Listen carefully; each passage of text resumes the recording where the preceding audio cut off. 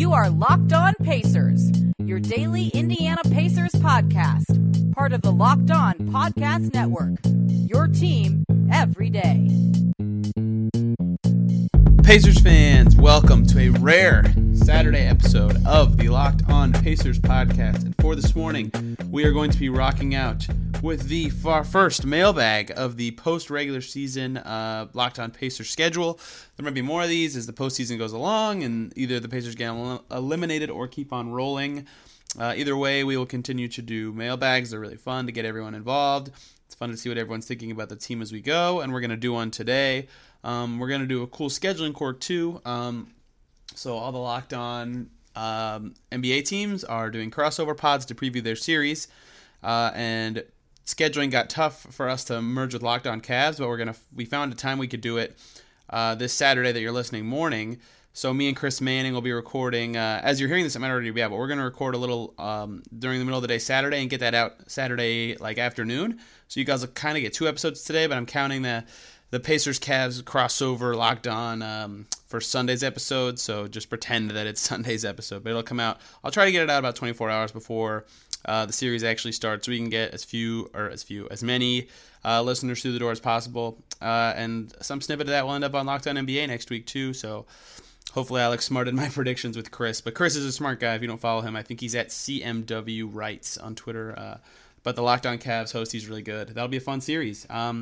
But today's the mailbag, and I'm sure there'll be some Cavs questions in there, and I'm sure there'll be some non-Cavs questions in there. Mailbag is really fun. We were going to do this together, me and Adam. We had it scheduled to record about 5:30. Right now it is 8:40. So I got stuck at work way longer than I wanted, and it was kind of my own fault, which was a bummer, but ended up not being able to make our scheduled time, so I'm recording by myself. I hope that's okay with everyone. I get that it's we have fun banter, and those episodes are funny, so my apologies for that, but I do enjoy answering your questions, and I will still do them. And with that incredibly long 2-minute intro of not talking about basketball, I think it's time to jump right in. Twerk Turtleton at Tinu Heat with 3 O's asks, for the mailbag, do you think Sabonis will/should get a nod for 6th man of the year? That's a great question. So I want to talk about 2 things for Sabonis now, including that question. For 6th man of the year, I am in a weird spot with the Pacers because Sabonis is the first guy off the bench every game. So certainly in that regard, he's the 6th man. I put air quotes there. But Corey Joseph, I think, is the 6th man. He plays way more minutes off the bench. He even closes games sometimes. I would, in theory, call him the Pacers 6th man. But if your thought is just like the first guy off the bench, then it's Sabonis. And, he'd probably be a top 10 candidate for that award. The top 4, Lou Williams, Tyreek, Eric Gordon, Fred VanVleet. I know I'm missing one, and I can't remember who it is, and it's driving me crazy. But there's some good candidates for 6th man of the year, so I don't think he'd be near the top. Those guys are really good off the bench. They have a pretty substantial impact. There's a reason that they're so high on everyone's list. Reggie Bullock even could be one of those guys. He might have started too many games by the end of the year. But anyway, it's so I don't know if Sabonis should be there, but most improved is another award where, I'll go back. I think Sabonis would probably be a top 10 if he was considered the 6th man, but I don't think he is A, considered the 6th man, or B, high enough to be considered. But the other award, most improved, obviously Vic's going to win it. But for Sabonis to be on there, I've heard guys on Twitter talking about putting him up high, and I do not think he should be eligible. I think second-year players should not be eligible for most improved because every second-year player should take a step forward. It's just how improving works in the NBA. But Sabonis did make a huge jump. I mean, he learned. He put pen to paper, basketball style, a ton of new skills. Sabonis could, he was one of the most improved players in the league. He just probably shouldn't get the award because it was the second year and he didn't deserve the jump was expected, basically. So that's a good question, though. His improvement does just put him in the conversation for a lot of things, but I don't think he deserves any individual awards this year, despite how great he was for the team. The second question, and actually I love this one. I might save it for, no, I won't save it for last, but I'm going to do it anyway. Salty James, who is at Adam ARAPS, Adam Arups, says, how y'all feeling on Jeremy Grant over Julius Randle as a realistic free agency target, both Grant and Oladipo played at DeMatha in D.C. First of all, never had considered Jeremy Grant as a free agent guy for the Pacers until I read that question. For those of you less aware, Jeremy Grant is a super athletic kind of combo power forward. I don't really know how to describe his position for the Thunder. He plays 3, 4, and 5 for them even sometimes. And he's not a good shooter. He's a really good defender. He switches it. I mean, he's like Corey Joseph in forward form, if I had to perfectly describe him. And I love him. He's so energized for that Thunder bench. His defense is just incredible. I wish I had his stats up in front of me. I even knew this question was coming. For those of you that have listened to these mailbags before, you know that I like to not prep answers for the questions, so you're really getting my honest answers and not like some prepped nonsense. But Jeremy Grant, yeah, so 29% 3-point shooter. So right off the bat, you might think, like this guy can't do anything, but he's still shooting 53% from the field because he's so efficient inside the arc. I mean, he gets the rim really well. He's shooting 73% at the rim this year. Wow, that was horrible. He's shooting 69% at the rim this year, which is crazy good. His defensive box plus minus is positive every year of his career. That's great. His defensive rating is one of the lowest on the Thunder. That's really great, including a career high this year. He can really shut down anybody, and he's a really high-energy bench guy. So, big fan of Jeremy Grant. I would love him. I don't even want Julius Randle, first of all. I think Julius Randle's a center, and they already have 2/3, if you like, EK centers, and I don't like Randle next to any of them. But I do like the Jeremy Grant idea. That would be awesome, and I think him and Corey Joseph in lineups together would be a super fun duo, both in terms of versatility, switching, athleticism. I mean, they can't really create for themselves, but they could finish plays. You know, you just have to have them out there with the right guys. I love that. Thank you for asking that and getting that out of my mind, because now in an off-season preview, I'm going to for sure use that. Lindy, one of my friends from Bullets Forever, at Alinda Noel, gosh, I can never say that, asks, how many game winners will Oladipo hit in LeBron's face during the playoffs? I actually responded to this tweet jokingly on Twitter and said 30. I hope more than one, or one, just any really would be awesome. It's going to be really cool to watch them square off. They're both killing it as talented players this season. This season, they look like they might guard each other in the crunch time in this series that we'll talk about later today. Oladipo is obviously having a career year. LeBron's the best player of all time.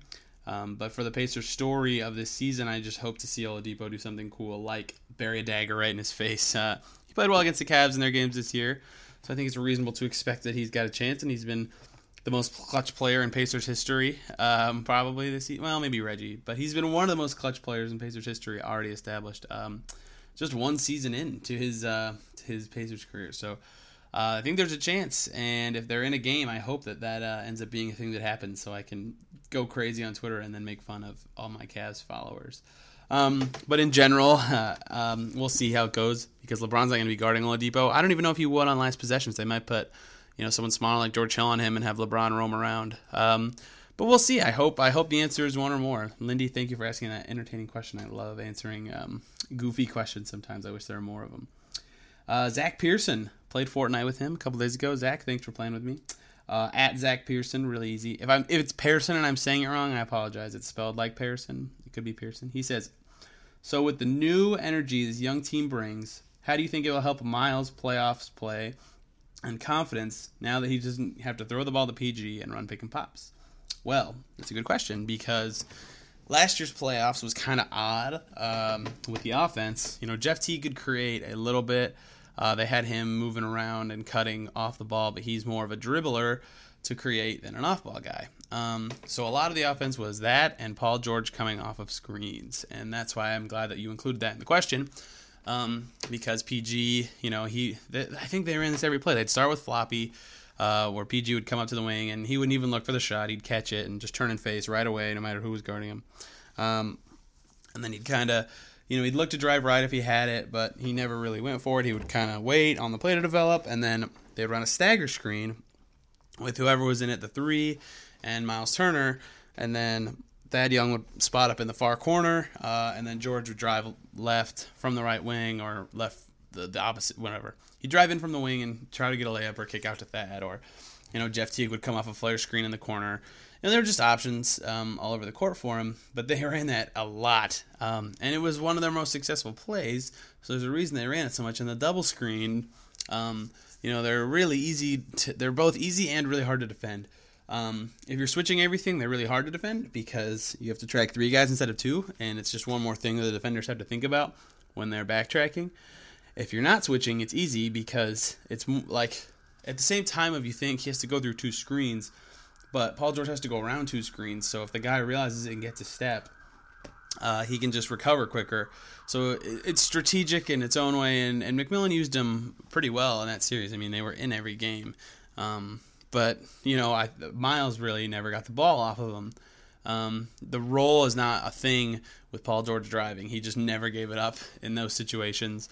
You can't pop on a double screen very well. There's just not the space for it because there's a guy clogging every passing lane. So Turner couldn't do anything last playoffs on the Pacers, really their go-to play. And he never got the ball from Teague either because Teague rarely got it. And then whenever they'd need a 3, they'd go to TJ Miles.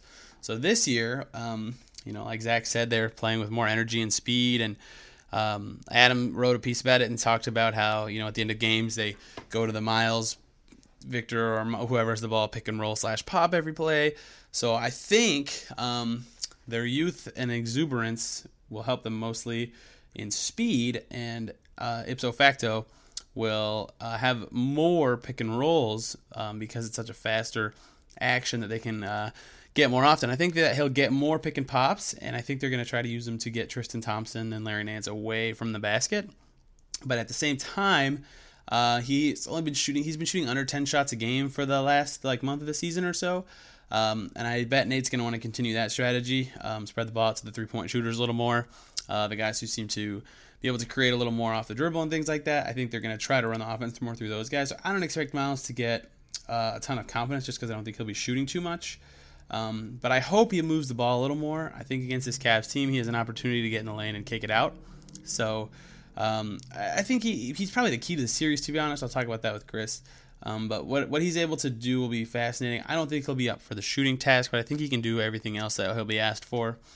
And I don't mean shooting like just catching and shooting, like taking guys off the dribble and getting in the lane and passing. Like we've seen him do it a few times and not enough, but that would open up the whole series for Indiana. But I don't think it'll help him a ton. I just don't think that he's built yet as a playoff dominant player. So I'm unfortunately out on that question being a positive answer.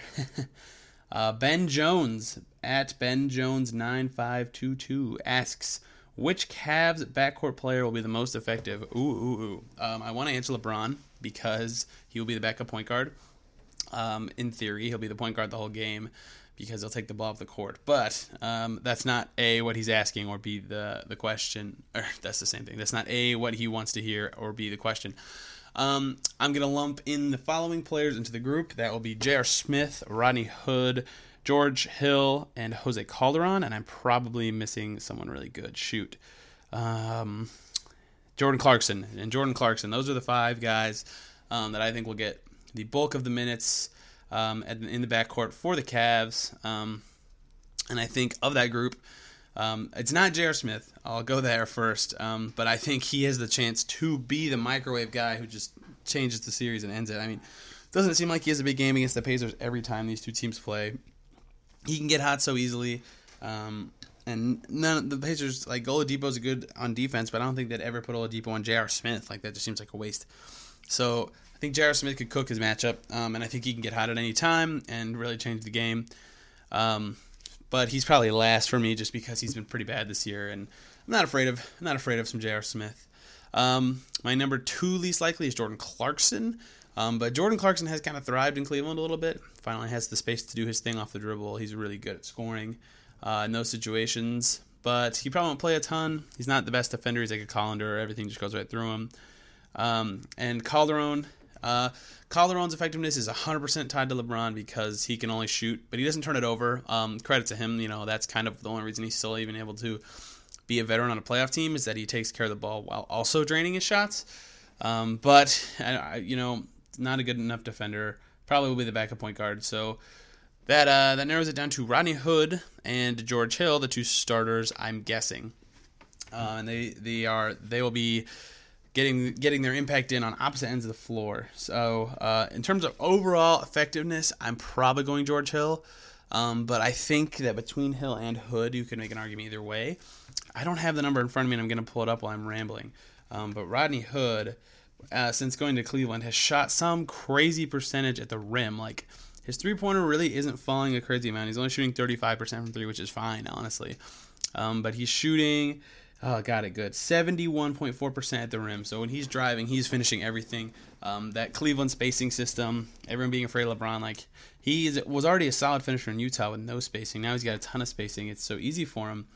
So Rodney Hood, depending on who's on him, he could have a just wonderful time scoring. But he has an Achilles injury, so maybe that will slow him down a bit. And ultimately, I'm going to pick Hill for his two-way potential. We all, Indiana people, know George Hill can defend. He's such a good on-ball guy. He's a pretty good off-ball guy. And maybe the only problem with that is Collison will be motivated to beat him since Collison got benched for him back in 2010, 2009. But Hill can really defend, and he'll take Collison maybe not out of the game, but he'll hinder his ability to get everything done the way he wants to. While at the same time, Hill is an okay offensive player. In Indiana, everyone said he should be a shooting guard, and I don't agree with that. He's fine as a point guard, but he has shooting guard skills, and that he's a better finisher than creator. But with LeBron, that's perfect. He just has to take it up the court and pass and cut and then be open on the three-point line, and that's all he does on the possession, and he did a good job. So if George Hill spots up and hits 40% of his threes and plays his usual level of defense, he'll be easily the Cavs' most effective guard. They'll almost certainly have him in the closing lineups just for defense. So Hood, if he gets hot from three, not even hot, if he shoots just okay from three, I think it'll be him. But I don't know with the Achilles injury, and just that's not his thing necessarily, that he can do that because he can get to the rim, but that's it.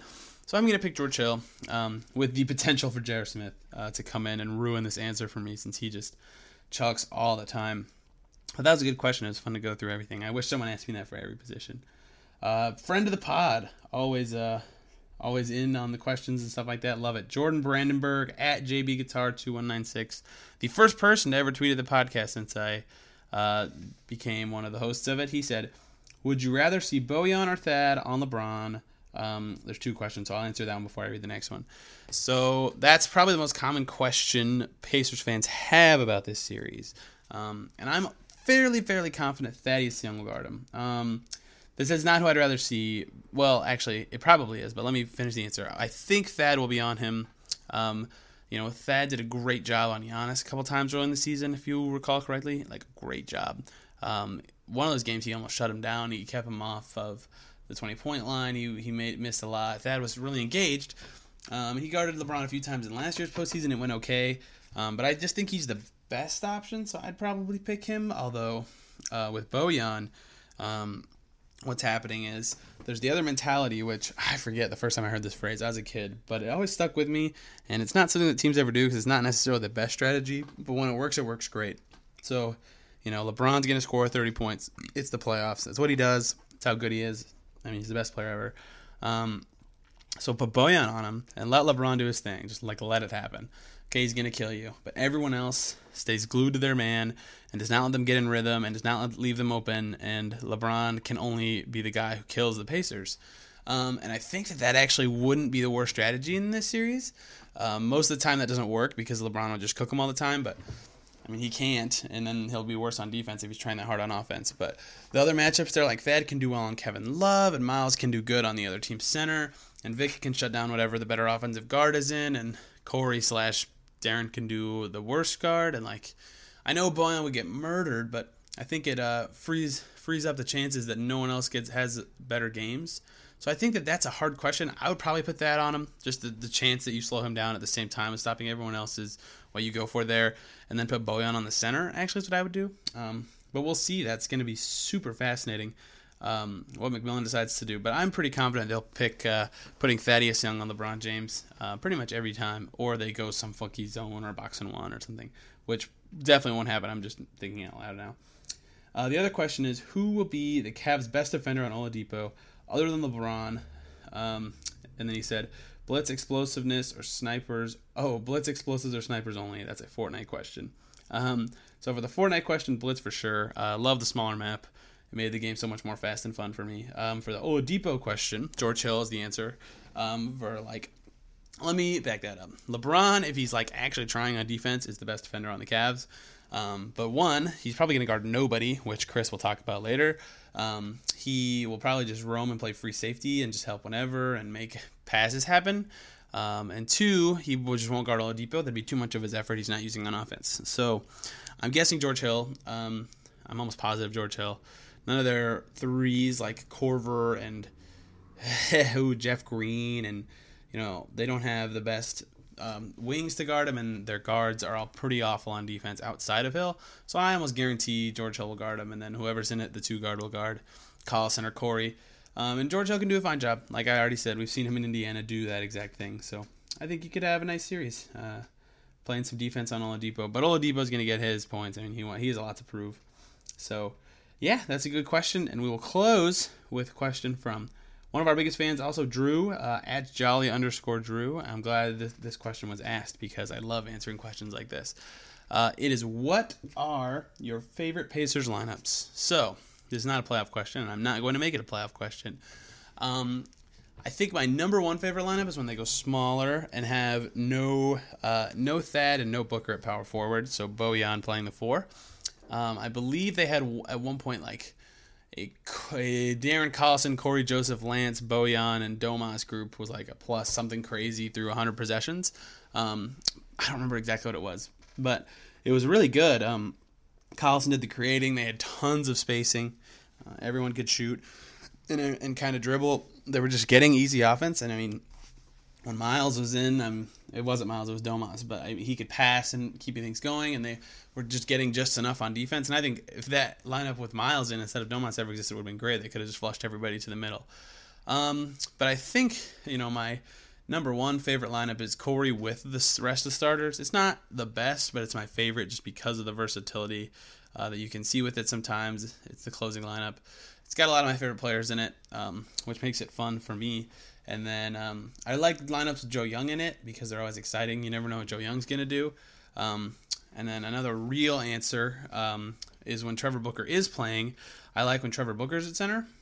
He's a good, hits the glass hard kind of guy, and I know they used him at center for that brief stretch with no Domas, and it worked really well.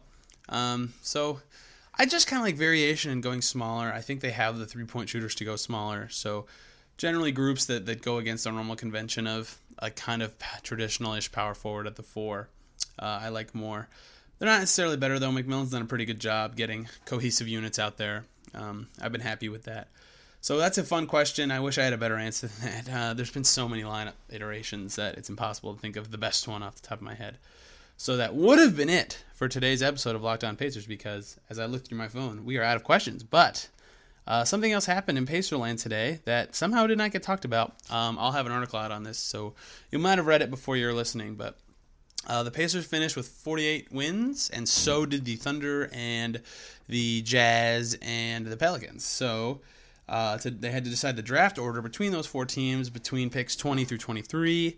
And the Pacers lost that. They'll pick 23rd in that group. So they have the worst first-round pick of that group.